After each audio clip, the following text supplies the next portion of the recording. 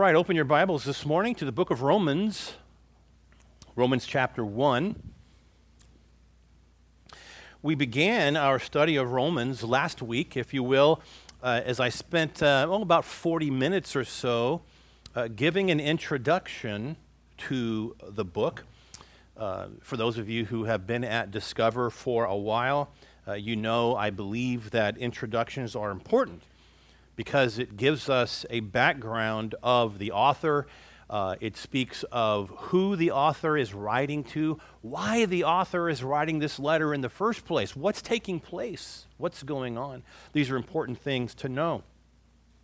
And therefore, doing an introduction is going to help us to see, it's going to help us to understand as much as we possibly can. And so when we begin our study like we are today, our eyes will be open. And what is said in the lines of Scripture will hopefully make a little more sense. I'm sure most of you already know that way too often Christians today will grab one verse out of the Bible and they will interpret it based on their own current circumstances as if it was written yesterday, as if God emailed me yesterday, and I'm taking that verse and saying, what am I to do with that today? Well, let me just tell you, folks, that's not how we interpret the Word of God or apply it either. Instead, we have to have a historical context, therefore to have a better rendering of what the author was actually trying to tell us. Okay? Well, this morning, we're going to begin in chapter 1 in what is Paul's greeting to the church.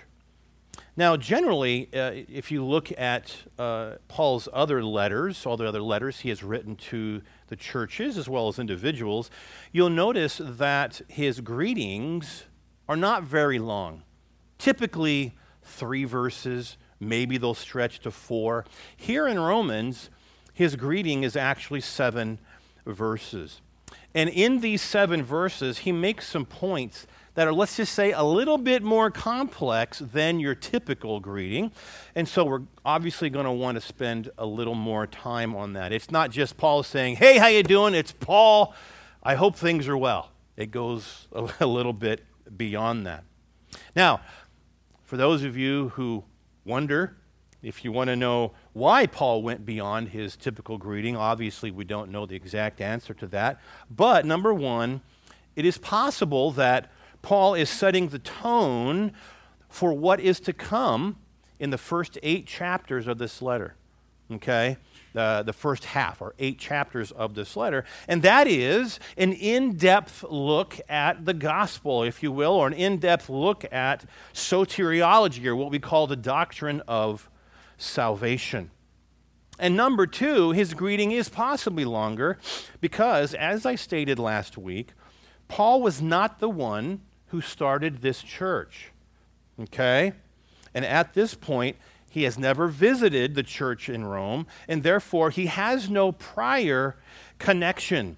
He is starting cold, if you will. He is starting from scratch with this church, and therefore he might just simply have more to say in preparation for when he gets into the heart of this letter. It's not like he's written them 4 times, he's hung out in Rome for 3 or 4 months, and they built that relationship.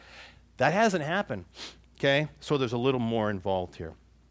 And so with that, I hope you're open to Romans 1. Let's begin by, I'm going to read chapter 1, verses 1 through 7. We're not going to get through all 7 verses, but let's read verses 1 through 7. It says, Paul, a servant of Christ Jesus, called to be an apostle and set apart for the gospel of God. The gospel he promised beforehand through his prophets in the Holy Scriptures regarding his Son, who as to his human nature was a descendant of David, and who through the Spirit of holiness was declared with power to be the Son of God by his resurrection from the dead, Jesus Christ our Lord. Through him and for his name's sake, we received grace and apostleship to call people from among all the Gentiles to the obedience that comes from faith. And you also are among those who are called to belong to Jesus Christ. To all in Rome who are loved by God and called to be saints, grace and peace to you from God our Father and the Lord Jesus Christ. And so as we begin this morning in verse 1, Paul starts with identifying himself for who he is. He just simply says, Paul, okay? And then he ultimately begins this letter by stating that he is a servant of Jesus Christ, right? He just says, Paul, a servant of Jesus Christ. Now that word servant is the Greek word doulos, and many times it is actually translated as a bond servant or a slave. Doulos is many times spoken of as a slave.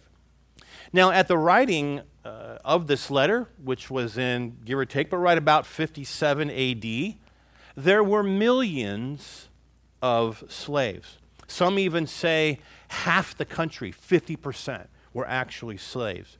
Now, under the Roman Empire, that was very typical, and it was also very typical for these slaves to be forced labor.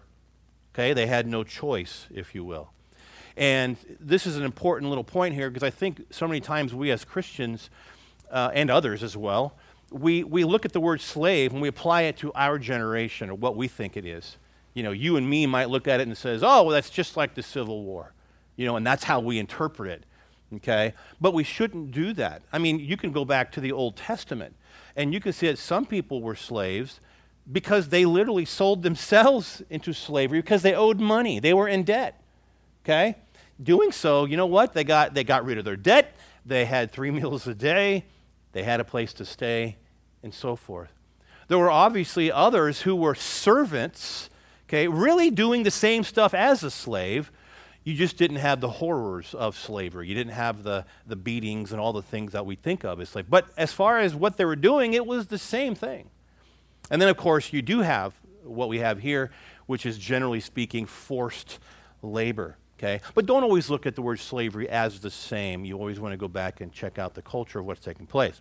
But with slavery, with servitude being so widespread at this time, everyone understood the principle. Everyone was familiar with the concept of a master and a servant. Okay? It's kind of like in the New Testament, when you see the Gospels, a lot of times Jesus spoke of the agrarian culture. Everybody understood the agrarian culture. Everybody understood agriculture and growing their own crops and things. So it's easy to use those because everybody understood. And here, everybody would understand the concept of having a master and a servant. Now, with that being the case, there are many people who believe that Paul's statement really doesn't have a reference to that, but being that he is a Jew, that he is more focused on God's law. In other words, there was Roman law. Rome ruled the world at this point. There was Roman law, and of course, there was God's law. And even though in both circumstances the worker was subservient, okay, to their masters, Paul's was willingly. He was willingly. So it's possible that the heart of Paul here is actually coming from Exodus chapter 21. And in Exodus chapter 21, God lays out here a plan, his rule of law, for owning a Hebrew slave. Okay? After 6 years of owning a Hebrew slave, you had to set them free. All right? But there were times when that slave/servant would declare his love for his master, and he didn't want to go free. Okay? And that ought to tell you right there, when you go back to the Old Testament, when it says the word slave, it wasn't how you think about it. Because if I'm a true slave to what you think, I'm out of there. Man, I'm set free, I'm gone. But some of them say, no, I love these people, I love my master, and I want to stay. Okay? So what would happen is, if they did want to stay after 6 years, their ear was pierced with an awl, A-W-L, okay? And that would actually show or symbolize their willingness to serve. I want to stay here. I want to be under my master for more years than these 6, okay? So moving forward with Paul, listen, Paul has no qualms saying that I am owned, I am bought, I am paid for by my master, Jesus Christ. I have given myself to the one who saved me from sin and therefore death, or spiritual death. Paul believed that. Paul had lived that out. And I believe he has stated so right here at the beginning of this letter so they would know that whatever he is about to write, because they're just getting this letter, whatever he's about to write, what he's going to say is because of his commitment to Jesus Christ, because he is a servant of Christ. It's for that very reason alone of what he's going to say. So when they see the word servant, when they see the word doulos, maybe things go through their head, but Paul says, I am a willing servant of the Lord himself. Now, with that being first and foremost, you'll notice that Paul then moves from being a servant, okay, and now he tells the church that he was called to be an apostle. Okay, there in verse 1, he goes from one right to the other. Okay? Paul, a servant of Jesus Christ, called to be an apostle, just like that. Now, what's interesting here when I read this, normally speaking, the prideful human heart, which every one of us here understands, but the prideful human heart would want to speak of their authority first, right? But Paul does so secondly because I believe his commitment to follow Christ, his commitment to serve Christ was greater than the position that God has given him. Okay? And in other words, as important as it was being an apostle, what took precedence was how Paul's entire life was lived as a servant of Jesus Christ. And so you'll notice he talks about his servitude first, then it goes to his authority as an apostle. And so that being said, Paul says, I'm called to be an apostle. Okay? No, he did not say I was given that title by my local church. He says I was called to be an apostle. Okay? This is what gave Paul the authority to say what he says, to write what he writes. Now, I'm sure that the church in Rome had heard of Paul. Remember, Paul didn't start this church. He's never visited, been a part of this church. He's been in Rome in prison. But I'm sure they have heard of Paul.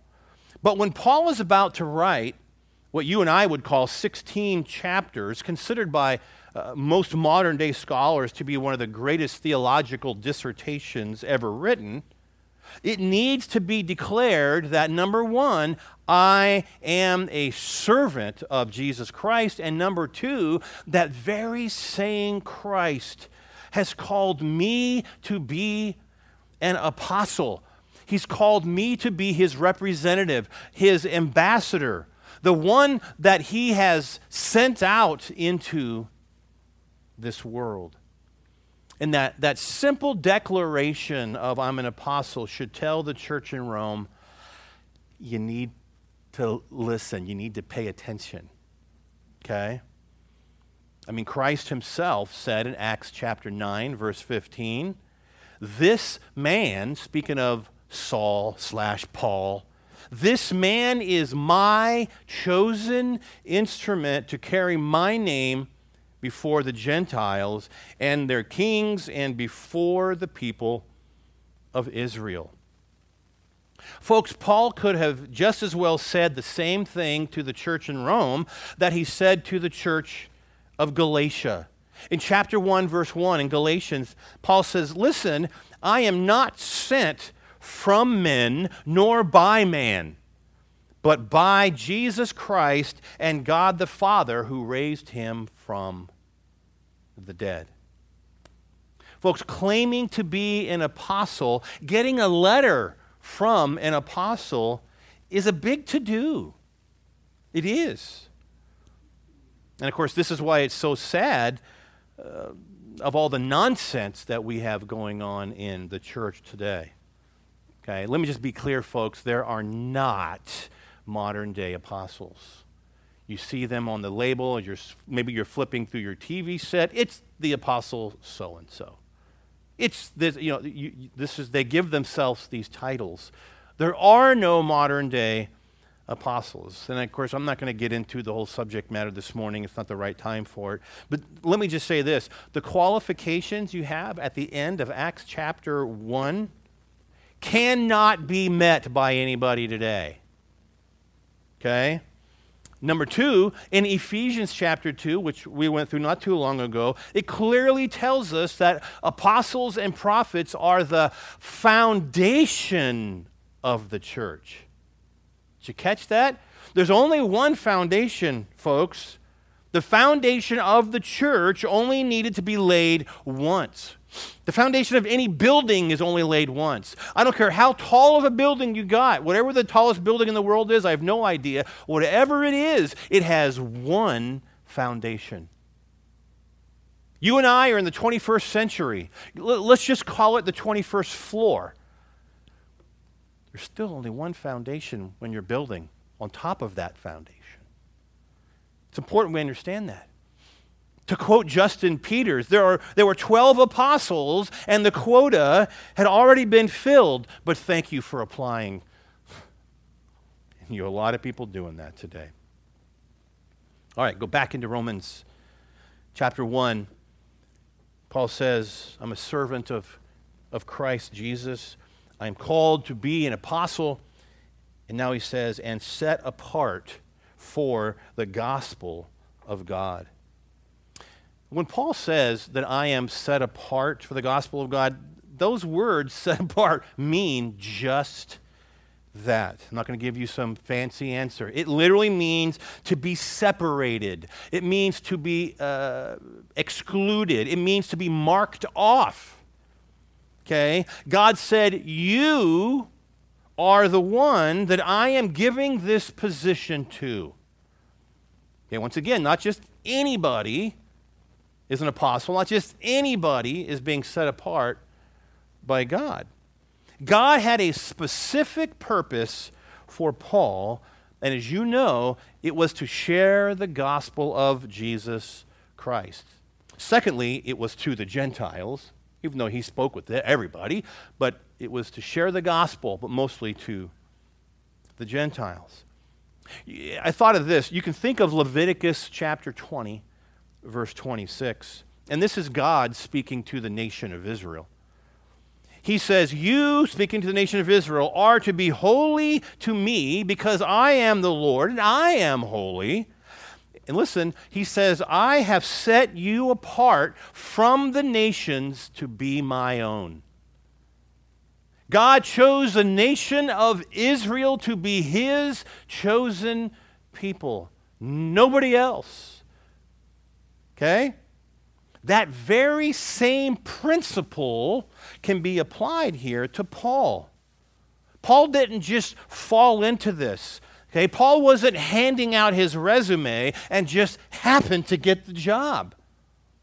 Okay? Turn back, if you will, to Acts chapter 9. I'm sure many of you know that. Acts chapter 9.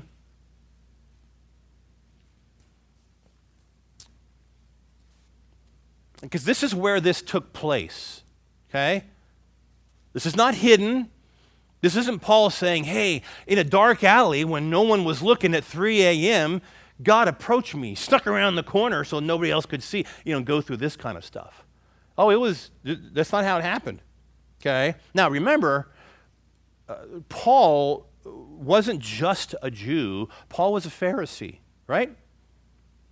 And therefore, he felt, humanly speaking, that he was set apart for a life of strict observance to the Jewish laws and customs.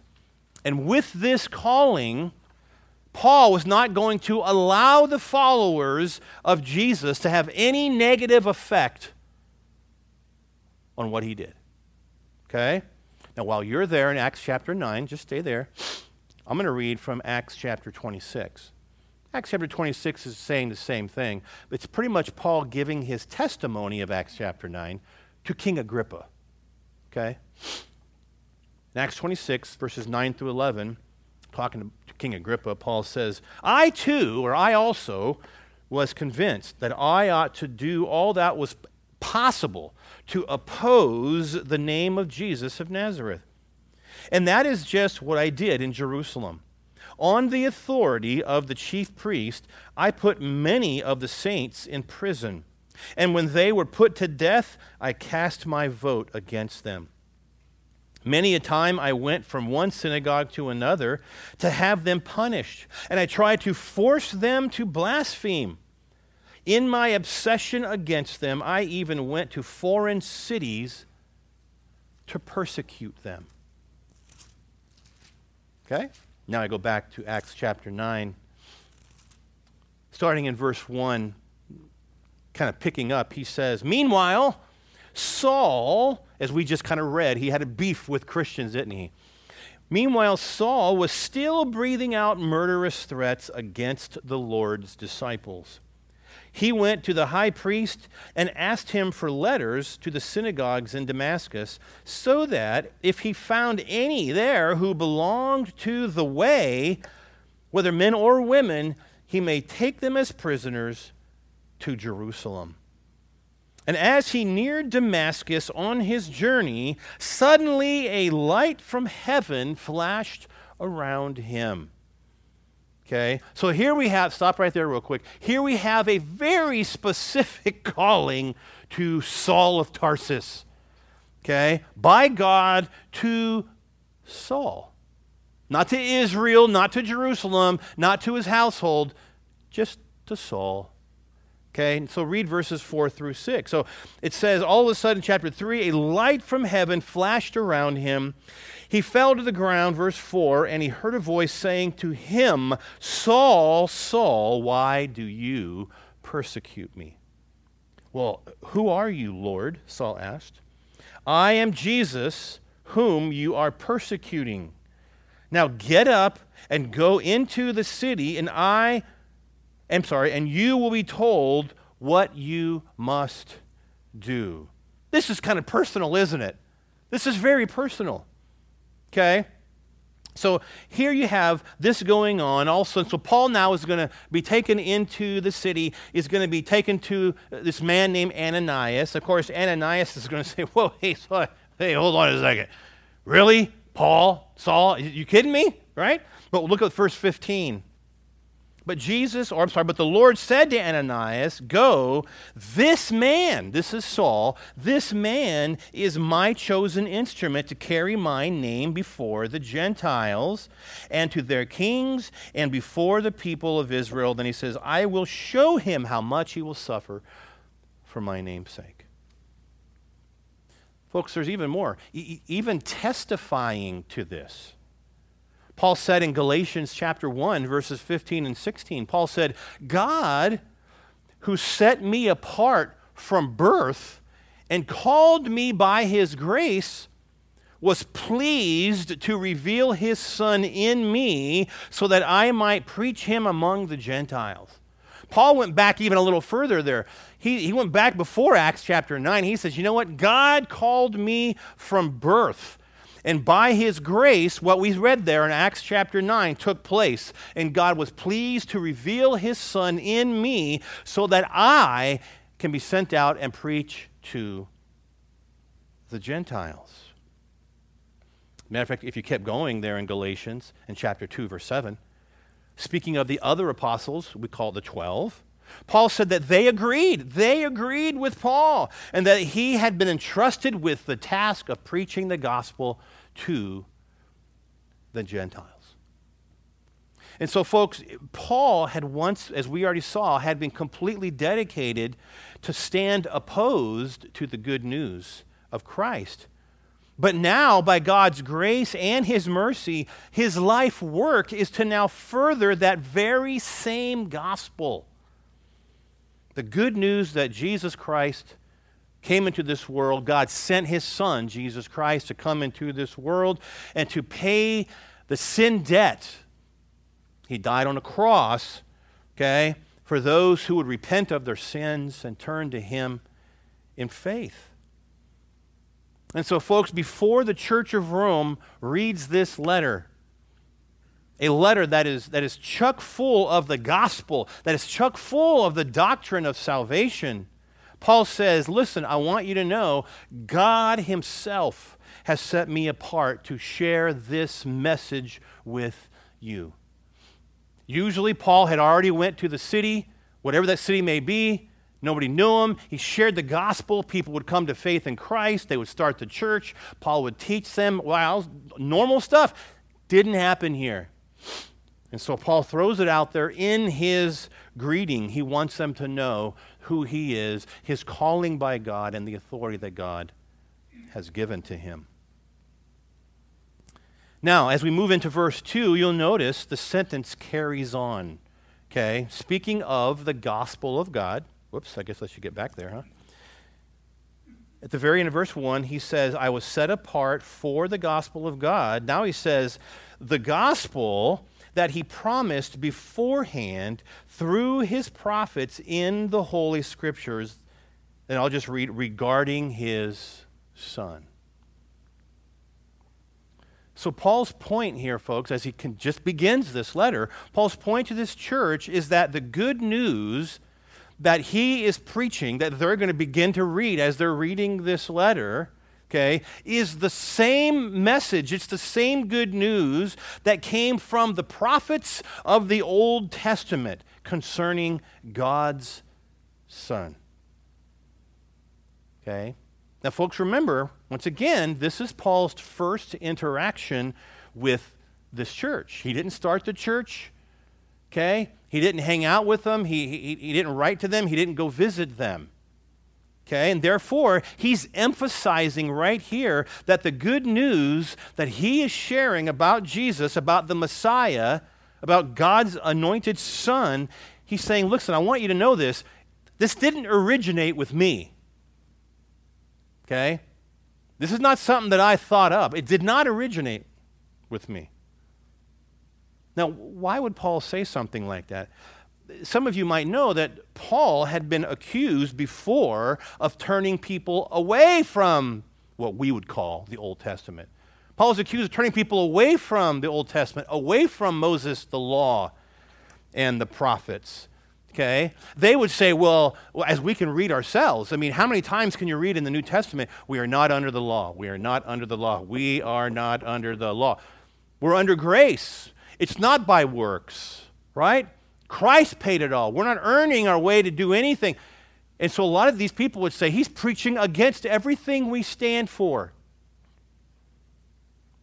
Paul is saying that's not the case. Okay? The message that I am teaching really is the old news of the Hebrew Scriptures. When it says Scriptures here, it's talking about the Old Testament. There was no New Testament written at that point. So the old news, he's talking about the old Hebrew Scriptures that are now being fulfilled in Christ. Okay? Now, even though this might not mean a whole lot to the Gentiles in the church at Rome, and it was more Gentile than Jew. This might not mean a whole lot to the Gentiles in Rome, but it's saying a lot to these Jews who probably weren't that learned at this point, and they've heard how stories of Paul's, how he was opposed, if you will, to the Jewish Scripture. This Paul character, whoever he is, he's speaking out against us. They've probably heard these kinds of things, okay? And so that being said, let's look at a couple of the other Scriptures that deal with the very same subject matter, because notice Paul is saying, hey, I'm giving you the same good news that the prophets gave in the Old Covenant. It's nothing new, right? Turn over to Luke chapter 24 real quick. Luke 24.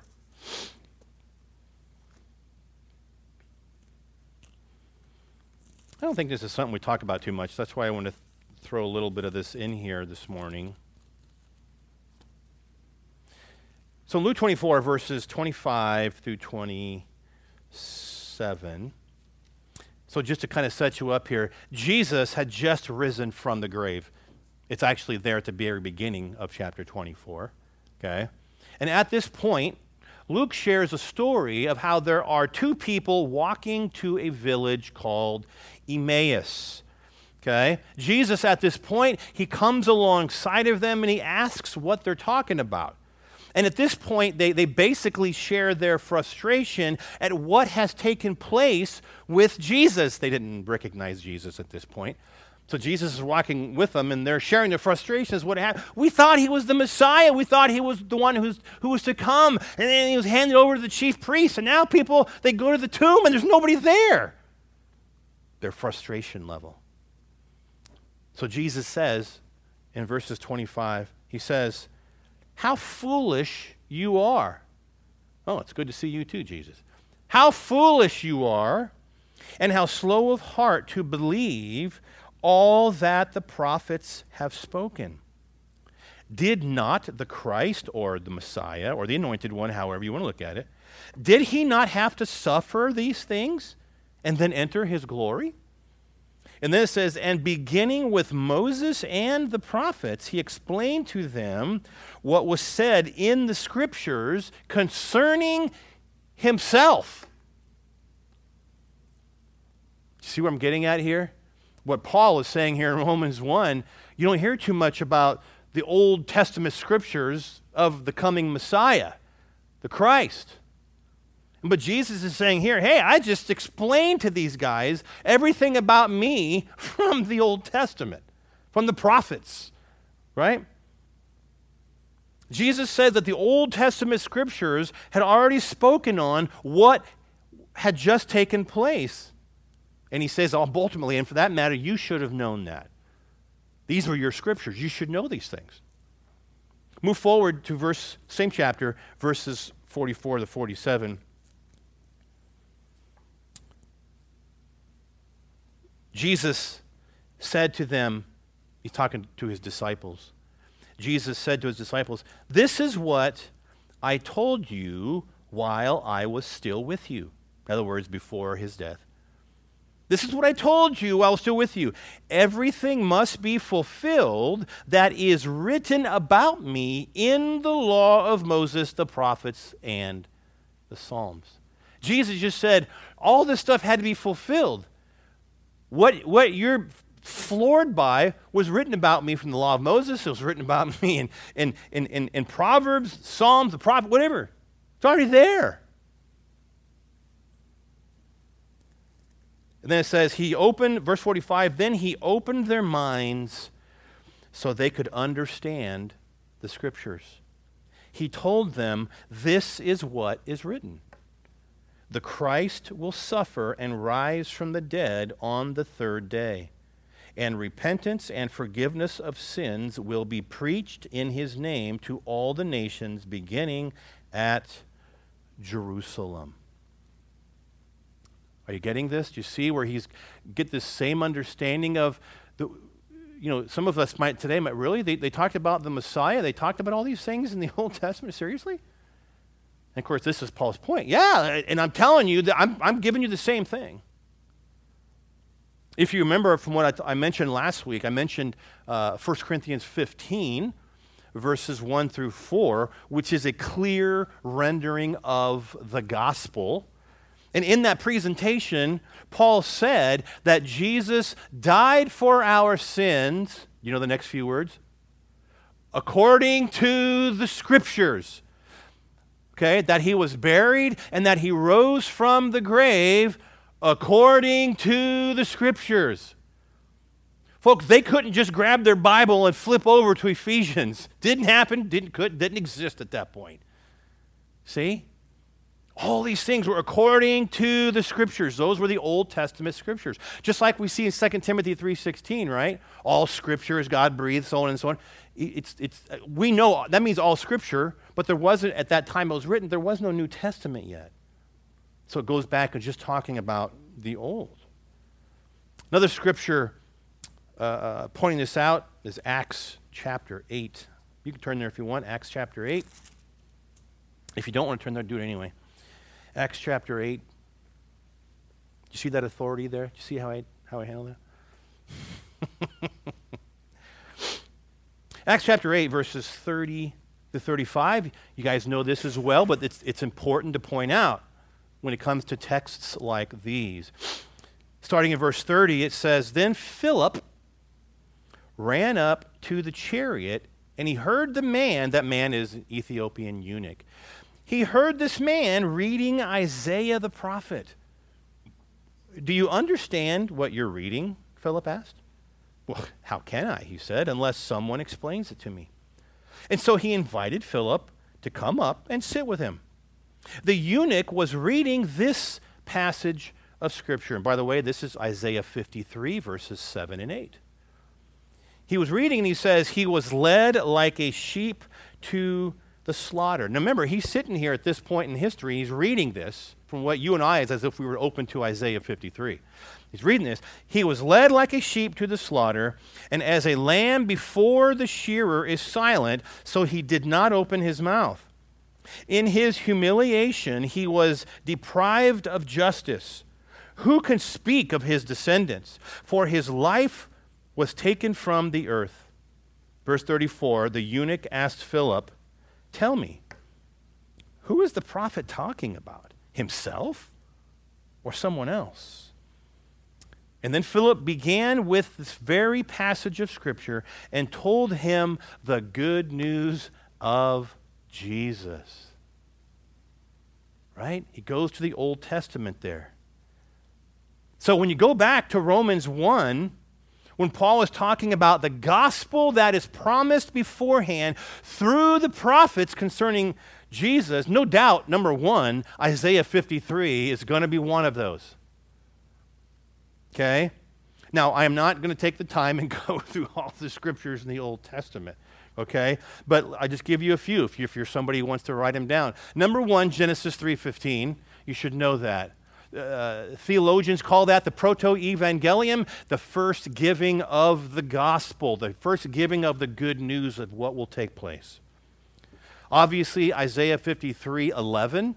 Personally, I would go back to the end of Isaiah 52 and just start reading. There's Jeremiah chapter 31, verse 34. And by the way, starting in Jeremiah 31:31, he'll tell you there's going to be a new covenant. Okay, so he begins right there. There's going to be a new covenant. And then, of course, it's going to happen through the Messiah, the anointed one. Ezekiel 36, verses 26 and 27. Zechariah 13, verse 1. And there are many more. You can certainly look some up. But it's important we understand when Paul is talking about, hey, I'm giving you all this information that came out of your Old Testament scriptures. I'm not going to give you anything new. Straight up God's word from, once again, what you and I would call the Old Testament. And so it's there. It's all throughout it. Even Jesus says, what's wrong with you? You don't know this was all going to be told. This was going to happen. You should know this in the Old Testament scriptures. All right, back in Romans chapter 1, let's start reading from the beginning. Paul, a servant of Christ Jesus, called to be an apostle, set apart for the gospel of God, the gospel he promised beforehand through his prophets in the Holy Scriptures regarding his Son, okay? And then he says, who as to his human nature was a descendant of David. So he began in verse 3 mentioning his Son, God's Son. This is the person we're talking about, okay? Following that, he then speaks, as I just read, on his human nature, okay? His human nature, on how he was a descendant of King David, okay? So Paul here is going to identify who this person Jesus is, okay? The one that he and the Old Testament scriptures have talked about. It's like he's saying, let me just get everything on the table here so we're all on the same page. Okay? Now, for you and me, as if we're reading the New Testament, Jesus is called the Son of David numerous times, okay, throughout Scripture.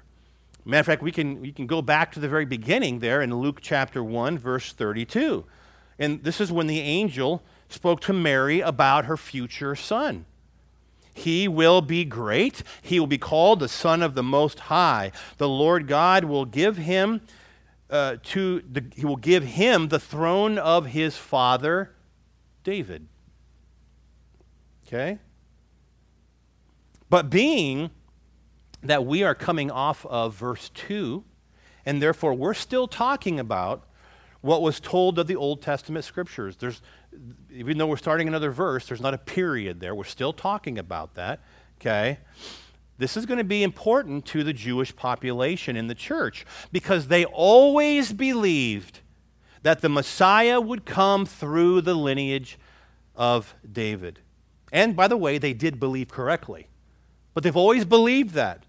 When they believe correctly, because that is exactly what the Old Testament says. God told this to David himself in 2 Samuel 7:16.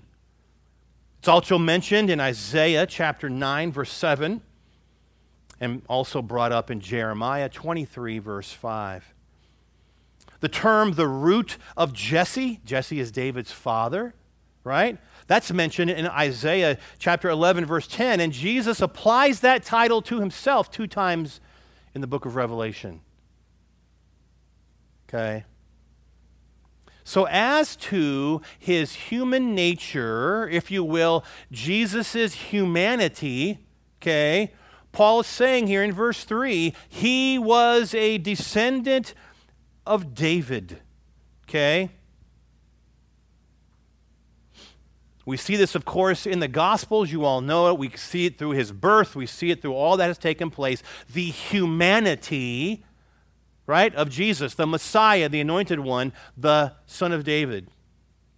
Okay, we also know from Philippians chapter 2, Paul talks of Jesus coming into this world, right, and putting on human likeness. He talked about him being God, starting in verse 6, I believe, but then he gets into putting on human likeness, his humanity, coming as a man. Okay? But now, going into verse 4, Paul leaves Jesus' humanity for a second, and he now alludes to his deity. Okay? Remember, Jesus has a human nature, and Jesus has a divine nature. See? Verse 4, not only was he a descendant of David, but and he says, and who through the Spirit of holiness was declared with power to be the Son of God by his resurrection from the dead, Jesus Christ our Lord. So Jesus came to this earth wrapped in a robe of flesh, if you will, fulfilling prophecy as to being a descendant of David. But now Paul says, in addition to being the seed of David, okay, in addition to being the son of David, he says through the Holy Spirit, or the Spirit of holiness, and by the way, whom it says right here in Romans chapter 8, verse 11, raised Jesus from the dead. Let's just get that out there, right? It says that he was declared to be the Son of God. And that's his deity. He went from, if you will, a son of David to the Son of God. Now Jesus, as you know, I hope anyway, has been in his very essence, in his very nature, he has always been God. Okay? We know this from John 1. We know this from Colossians 1. We know this from Hebrews 1. Those are easy to remember because they are chapter 1. Very clearly that he was always God. Okay? Even in John chapter 17, verse 5, what people call Jesus' high priestly prayer, Jesus spoke of the glory he had before the world even begun. There's an issue of going into the eternality of Jesus. Okay? But coming to this earth, as we just spoke of, his humanity, and submitting himself to the Father, he took the title of the Son of God. He's still God, but he submitted himself to the Father. And of course, all this was not just proven by his perfect life, his sinless life. It was also verified beyond a shadow of a doubt, as Paul says right here in this verse, by the fact that he conquered death. He conquered death, a feat that only God himself could accomplish. When that tomb was empty, when he appeared in a locked room with the disciples, remember that? Which means he had to come through the wall. When he was seen after the resurrection by over 500 people, it validated his claim to deity, as well as his earlier predictions in John chapter 2, as well as Matthew 16, that he would rise from the dead. He said this is going to happen. And that's why Paul closed that statement there in verse 4 with Jesus Christ our Lord. Jesus is the Savior. That's what his name means. Christ, he is the Messiah. He is the anointed one, the promised one of Israel. And he is Lord. He is sovereign. He rules all. And Paul is basically saying, that is who I'm talking about. That's it. The same one talked about through the Old Testament scriptures. His humanity, his deity, it is Jesus Christ our Lord. That's him. We're on the same page. That's how he began there. And we're not even through his greeting yet. Let's pray. Father, thank you, Lord, for our time as we got to begin this very in-depth study in Romans. So much was already said here just at the beginning, mentioning the fact that he's a servant of Christ, called to be an apostle, set apart, the Old Testament scriptures, the fact of Christ's deity and his humanity, his risen from the grave. Lord, all this just in the first 4 verses of this book. Lord, I pray that we would understand these things and know these things. I pray that we would grow in these things. Lord, I don't want people to love a Jesus they know very little about. I don't want people to love the Word of God, and yet they know very little about it. Lord, teach us for the months coming in the truths of the Scripture, of Christ, of sin, of justification, sanctification, glorification, imputed righteousness, and on and on. Help us to understand your Scripture, get to know you more and more every single day as we go through this book. And we thank you in Jesus' name. Amen.